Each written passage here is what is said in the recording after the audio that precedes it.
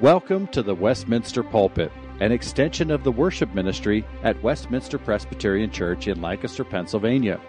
Please contact us for permission before reproducing this message in any format, and may this sermon nurture your life in a meaningful way as we proclaim our Savior. We now join our senior pastor, Dr. Chris Walker. Tonight's Old Testament reading comes from Psalm 22. I will be reading verses 1 through 21. My God, why have you forsaken me? Why are you so far from saving me from the words of my groaning? Oh my God, I cry by day, but you do not answer, and by night, but I find no rest. Yet you are holy, enthroned on the praises of Israel. In you our fathers trusted. They trusted, and you delivered them. To you they cried and were rescued. In you they trusted and were not put to shame. But I am a worm and not a man, scorned by mankind and despised by the people. All who see me mock me. They make mouths at me. They wag their heads. He trusts in the Lord. Let him deliver him. Let him rescue him, for he delights in him. Yet you are he who took me from the womb. You made me trust you at my mother's breasts. On you I was cast from my birth, and from my mother's womb you have been my God. Be not far from me, for trouble is near, and there is none to help. Many bulls encompass me. Strong bulls of Bashan surround me. They open wide their mouths at me like a ravening and roaring lion. I am poured out like water, and all my bones are out of joint. My heart is like wax. It is melted within my breast. My strength is dried up like a potsherd, and my tongue sticks to my jaws. You lay me in the dust of death. For dogs encompass me. A company of evildoers encircles me. They have pierced my hands and feet. I can count all my bones. They stare and gloat over me. They divide my garments among them, and for my clothing they cast lots. But you, O Lord, do not be far off. O you, my help, come quickly to my aid. Deliver my soul from the sword, my precious life from the power of the dog. Save me from the mouth of the lion. You have rescued me from the horns of the wild oxen. Well, tonight we want to look to God's Word before we come to the table. And over the past 6 weeks, through this time of Lent services, we have been looking at Old Testament passages that foreshadowed or looked ahead to the cross of Jesus Christ. And tonight I want to bring that series to a close by looking at a passage that Jesus himself quoted as he hung there on the cross, and that would be Psalm chapter 22. So if you have your Bibles, I'd encourage you to open it to Psalm 22. We read the first little over half of Psalm 22 in our Old Testament reading, but I'd like to finish reading the remaining portion of the psalm now, beginning in verse 22. So follow along as we read the remainder of Psalm 22, beginning in verse 22. I will tell of your name to my brothers. In the midst of the congregation, I will praise you. You who fear the Lord, praise him. All you offspring of Jacob, glorify him. And stand in awe of him, all you offspring of Israel. For he has not despised or abhorred the affliction of the afflicted, and he has not hidden his face from him, but he has heard when he cried to him. From you comes my praise in the great congregation. My vows I will perform before those who hear him. The afflicted shall eat and be satisfied. Those who seek him shall praise the Lord. May your hearts live forever. All the ends of the earth shall remember and turn to the Lord. And all the families of the nations shall worship before you. For kingship belongs to the Lord, and he rules over the nations. All the prosperous of the earth eat and worship. Before him shall bow all who go down to the dust, even the one who could not keep himself alive. Posterity shall serve him.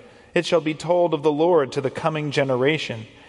They shall come and proclaim his righteousness to a people yet unborn, that he has done it. This is God's word. Father, I pray that you would be with us as we consider your words tonight. Draw us to Christ, I pray. In his name, amen. I would hazard a guess that for most Christians, Psalm 22 probably lies a bit in the shadow of its next door neighbor, Psalm 23.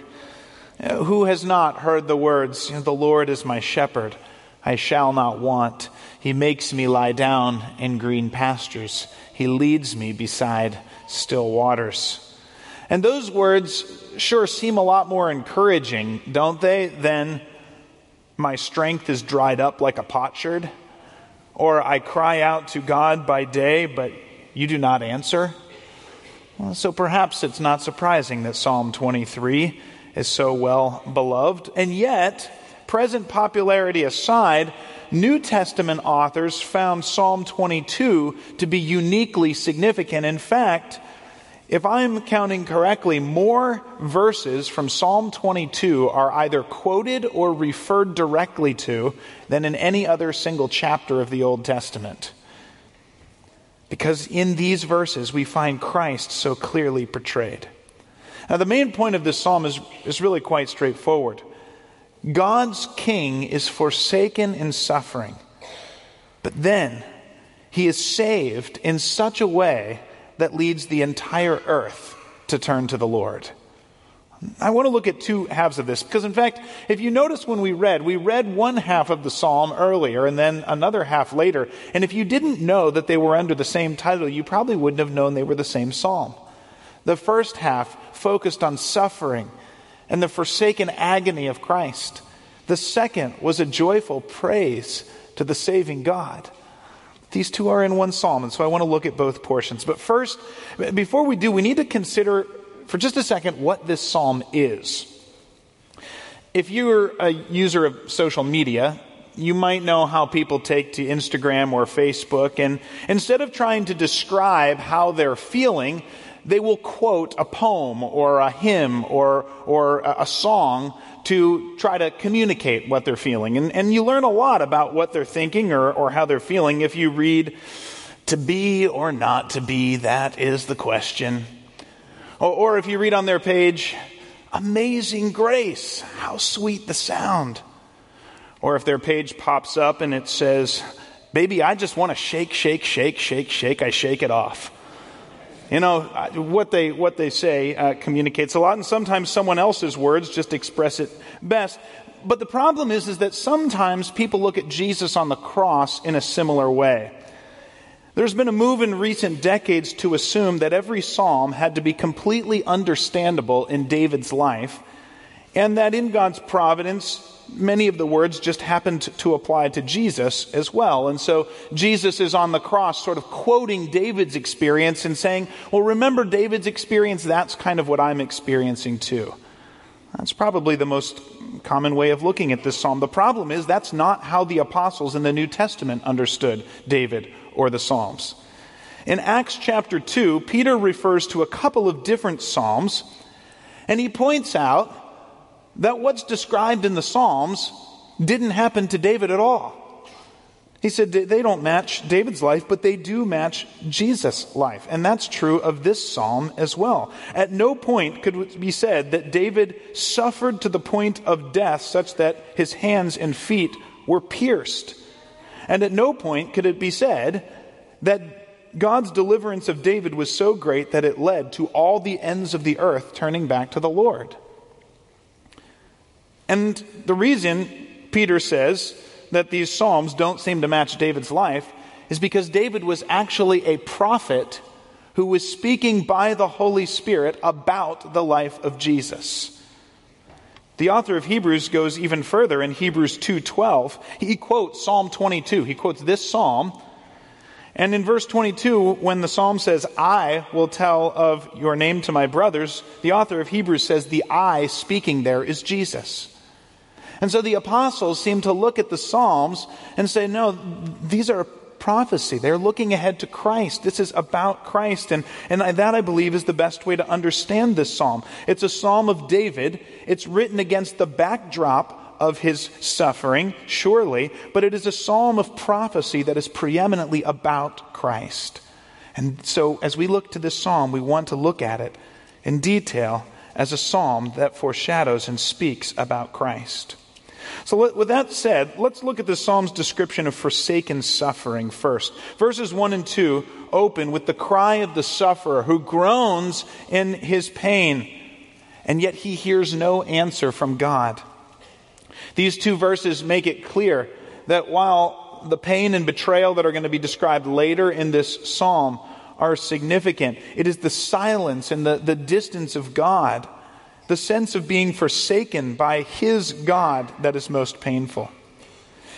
You know, David actually uses words like this, language like this throughout the Psalms, not to express a loss of faith in God. This cry should not be taken as a loss of faith in God, but to describe what one commentator calls a cry of disorientation as God's protective presence is withdrawn and suffering is allowed in the life of his king. These words, like those of Job, give language to many who face the pain and the grief of suffering. They feel the silence of God while they wait for the day of the Lord. But of course, for Christ, this isn't just a feeling, this is also a reality. As he experienced the face of God turned against him on the cross as he suffered the just punishment for our sin. But having begun with the loneliness of crying out to God by day and by night and hearing no answer in verses 1 and 2, the psalmist goes on to describe more details of his suffering in verses 6 to 8. There he describes his betrayal. You see the wording there. He is scorned by mankind. He's despised by the people around him. Those who see him mock him. And they don't just mock him for his foolishness. They mock him for claiming to trust God while God is letting him suffer. You see the words there? They say, he trusts in the Lord, let him deliver him. Let him rescue him, for he delights in him. In other words, what the scoffers seem to be suggesting here is that if the sufferer were really righteous, if he were really in God's favor the way he claims to be, then God would rescue him. But God is not rescuing him. And so they mock him for the situation he finds himself in. It's the same fallacy of Job's friends, only now they're not the words of miserable comforters. They're the words of his enemies. And they're gleefully shouting them while they look at his suffering. Well, the mockery in verses 6 to 8 turns to outright violence in verses 12 to 18. Now those who were wagging their heads at him encircle him and attack him like bulls and roaring lions. He is poured out like water. His strength is dried up. His tongue sticks to his jaws in thirst, and he is laid to the dust of death. This is language of dying. In fact, it's not just language of dying. Words of execution are used. They have pierced me. They have pierced my hands and my feet. And not only that, but their hardened hearts watch his death while they play a game of dice for his clothes. They cast lot for his clothing. I think if we reflect on these verses, it's hard to imagine a more thorough expression of suffering than these verses give us. Forsaken by God, mocked by man, attacked and killed, gambled over by those who hate him. But of course, this is exactly what Jesus faced on the cross, isn't it? We read it in our New Testament reading tonight from Matthew 27. Jesus cried out on the cross, my God, why have you forsaken me?" This is what Christ experienced as he received the just wrath of the Father that we deserved as he hung there in our place. Jesus was mocked in the very words of this psalm. We read it in Matthew 27 as the scribes and the Pharisees said, he trusts in God, let God deliver him, because he claimed he was the Son of God. They quote Psalm 22. He hung there in thirst. He was mocked, hated, spit upon. The Roman soldiers pierced his hands and his feet as they nailed him to the cross, and the soldiers cast lots for his clothing. Work down through this psalm, and Jesus fulfills each verse of suffering here. In other words, 1,000 years before, David wrote this psalm of suffering and lament under the inspiration of the Holy Spirit, and in it we find a thorough prophetic description of the suffering of our Savior as he hung on the cross for us. Well, that's the first half of the psalm that looks to Christ. But again, even though this is some of the most deep description of agony we have in the Scriptures, this is not a despairing psalm. The greatest cry of agony begins a psalm that ends with a ringing declaration of hope. And so I want to turn next to look at the Lord's answer to this cry of agony. I want you to note, first of all, that the 3 paragraphs that describe Jesus' suffering, we just looked at them, verses 1 and 2, verses 6 to 8, verses 12 to 18, 3 paragraphs describing suffering, are interspersed with 3 paragraphs describing a reason for hope in God. In verses 3 to 5, the psalmist considers the proven character of God in the history of Israel. The Lord has been enthroned on the praises of his people. He is the holy or perfect one. David's fathers trusted in the Lord, and the Lord delivered them. They were rescued, and they were not put to shame. This is who God has shown himself to be. His character and his faithfulness have been vindicated in the past. And if his character and faithfulness have been vindicated in the past, that is a good reason to trust him in the present, even in the midst of suffering. That's the first reason this psalm gives for trusting the Lord. But then in verses 9 through 11, we get another reason. In verses 9 through 11, the psalmist puts things more personally. As one commentator writes, God is no casual acquaintance, no perfunctory help. He has offered his personal, lifelong care. These words describe how God took the psalmist, the writer, from the womb.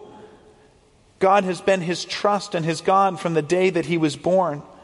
And so here the psalmist offers this beautiful expression of the sovereign care of God and his faithfulness from birth until now. I think many of us could echo that testimony as we look back and see God's faithfulness and his care for us through our lives.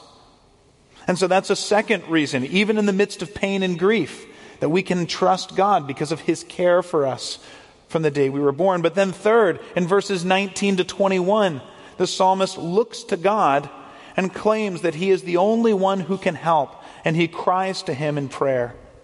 O Lord, do not be far off. O you, my help, come quickly to my aid. Deliver my soul from the sword. In this stanza, it becomes clear again that the cry of being forsaken by God early in this psalm was not a statement of doubt or unbelief, but a confession of the experience he was facing at that moment. But it's clear his faith remains in the Lord, for he returns to declaring, God is my only hope. Lord, rescue me and deliver me. And so do you notice how these 21 verses create a dialogue in suffering, in which we read the description of suffering and then a reason to hope in God? Then a description of suffering and another reason to hope in God. A description of suffering and another reason to hope in God.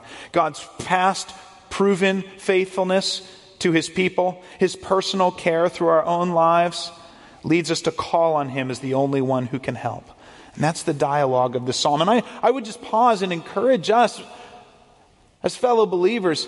This is our pattern for how we look to the Lord in suffering.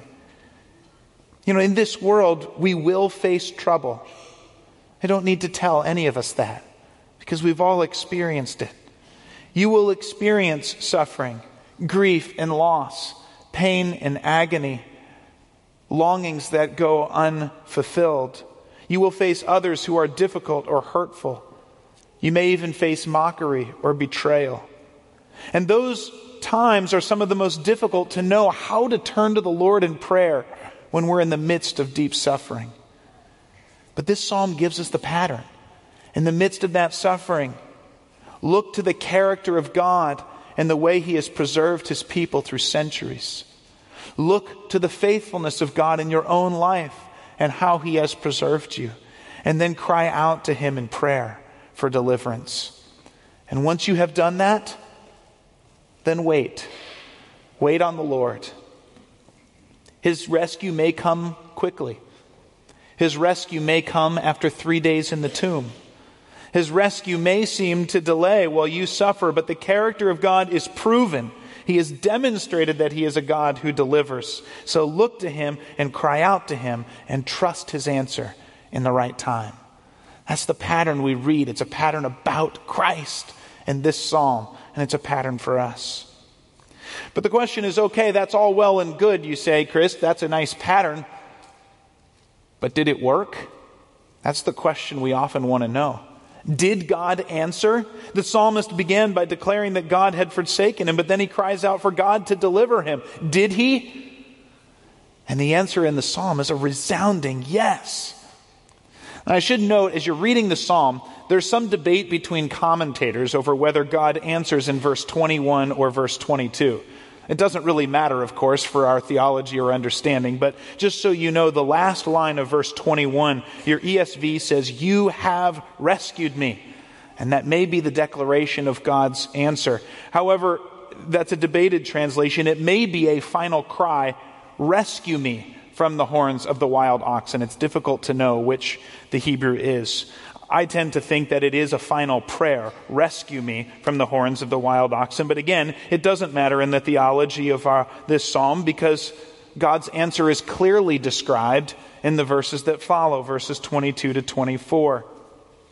For in these verses we learn that the king's God has not forsaken him. We read, "For He has not despised or abhorred the affliction of the afflicted. He has not hidden His face from him, but He has heard when he cried to Him." And verse 26 adds, "The afflicted shall eat and be satisfied. Those who seek Him shall praise the Lord." Because God is a God who answers. His character is proven once again. And so if we want to ask the question, what is this God like, the God of this psalm? He is the one who does not despise the afflicted. He is the one who does not hide His face. He is the one who hears when we cry, and He answers. In response, the psalmist declares that he will tell of God's name to his brothers. In the midst of the congregation, he will praise the Lord and perform His vows. In verse 23, the psalmist invites all Israel to glorify God and stand in awe of Him and praise Him for His deliverance. At first glance, it might seem a bit odd to think that all Israel would be invited to stand in awe of God and praise Him for delivering the psalmist, but it's not odd at all, because this is God's king we're talking about, the God-appointed representative of His people. And of course, the author of Hebrews reminds us that these are the words of Jesus speaking. That it's Jesus who tells of God's name to His brothers and invites us to fear the Lord and to praise Him. And in that context, it makes perfect sense. Christ's deliverance from the cross is a reason for all Israel to rejoice. For their Redeemer has been saved, and His deliverance is nothing less than resurrection from the dead and the means of their own salvation. As we keep reading, we find out it's not just all Israel who's going to praise the Lord. Verse 27 says, "All the ends of the earth shall remember what God did for His king. And it will lead the whole earth, all the peoples of the earth, to turn to the Lord. All the families of the nations shall worship God for what He has done." And this isn't going to just be a one-time thing, because do you notice how it talks about the generations? It says posterity shall serve Him. It shall be told of the Lord to the coming generation. They shall come and proclaim His righteousness to a people yet unborn. And so you start to try to map out the praises that are going to rebound to God because of his rescue of this king. And you find that it's to all Israel, then to all the ends of the earth, and then to all the generations after him. And you get this comprehensive worship and turning to the Lord because of what God will do to rescue this forsaken king. And isn't that exactly what we have on the cross of Jesus Christ?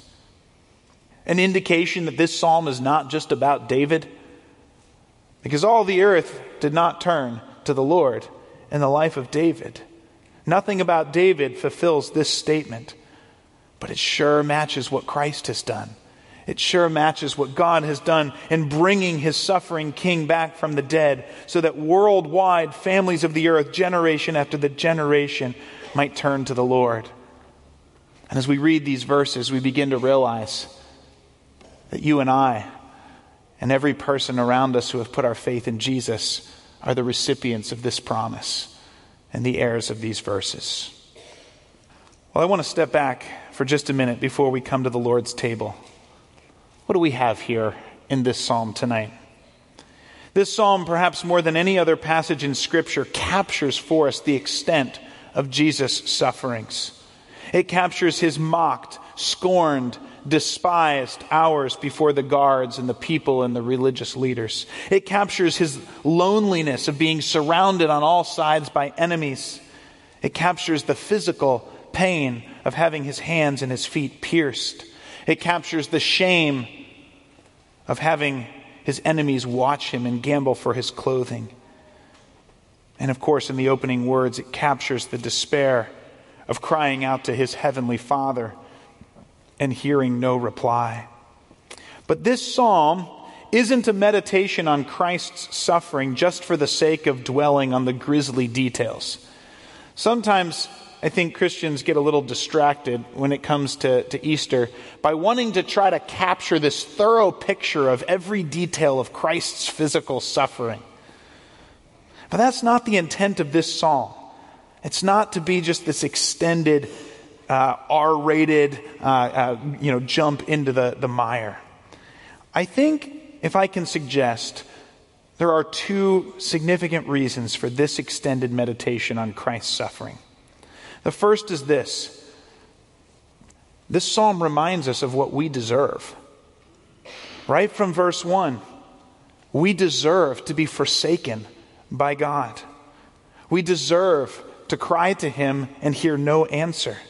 We deserve to be despised and ashamed in his sight for rejecting our gracious Creator. We deserve to be pierced for our transgressions. Here in these details, we find out how much Christ has taken upon himself for our sake. We begin to catch a glimpse of all that Christ has redeemed us from and the lengths that he went to redeem us and accomplish our salvation. And so as we come to this table here tonight, which represents that pierced body and that shed blood, may the sufferings of Christ that we have read about in this psalm again enable us to begin to grasp how much we deserved the wrath of God and how much Christ has rescued us from. I think that's the first thing we learn from this psalm. But the second is this. By describing Christ's sufferings, this psalm magnifies the glory of Christ.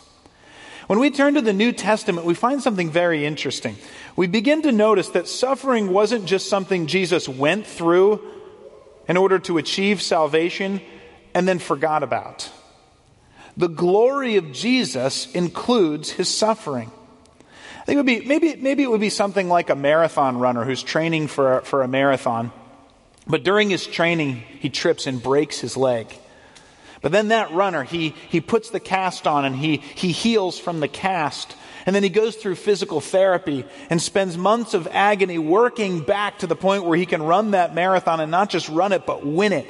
And when he wins that marathon, maybe right next to the trophy for the marathon, he's going to put the cast to remember that the victory wasn't just any old victory. The pain he went through and what he endured was part of the glory of what he accomplished. Well, maybe in a tiny way, we can consider the way the New Testament holds up Christ as the crucified and suffered one. Do you remember in Revelation chapter 5 when the elders and the creatures are gathered around the throne room to give glory to God and to the Lamb? And do you remember at that most glorious scene when Christ is exalted in that glorious state, how is he described? Well, the four living creatures see the Lamb standing, and they bow down with the elders and they sing, "Worthy are you to take the scroll, to open its seals, for you were slain, and by your blood you ransomed people for God from every tribe and language and people and nation." And John, as he's looking there, says, "I saw a lamb like one who had been slain."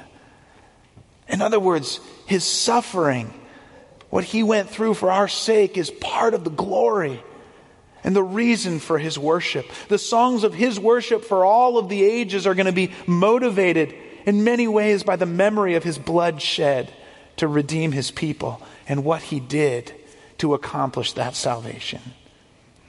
So on this Thursday night, as we gather around this table, this supper that Jesus instituted for us, and while we remember the words of this psalm, may we look at the body that was broken for us and the blood shed for us. And may that increase the strength of our praise and the wonder that we feel at the glory of our Savior Jesus Christ. Let's pray. Father, 1,000 years before you brought your promises to fruition, you spoke through the Holy Spirit by your servant David, and you described what Christ would go through.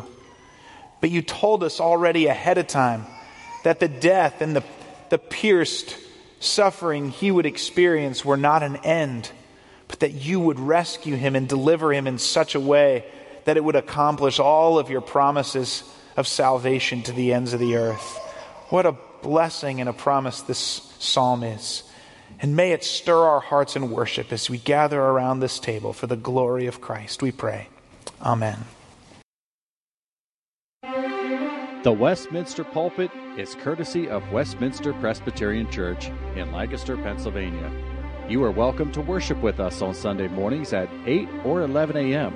To learn more or have questions about the gift of salvation through Christ Jesus our Savior, contact us at westpca.com. Thank you, and may Christ be glorified through this ministry, the Westminster Pulpit.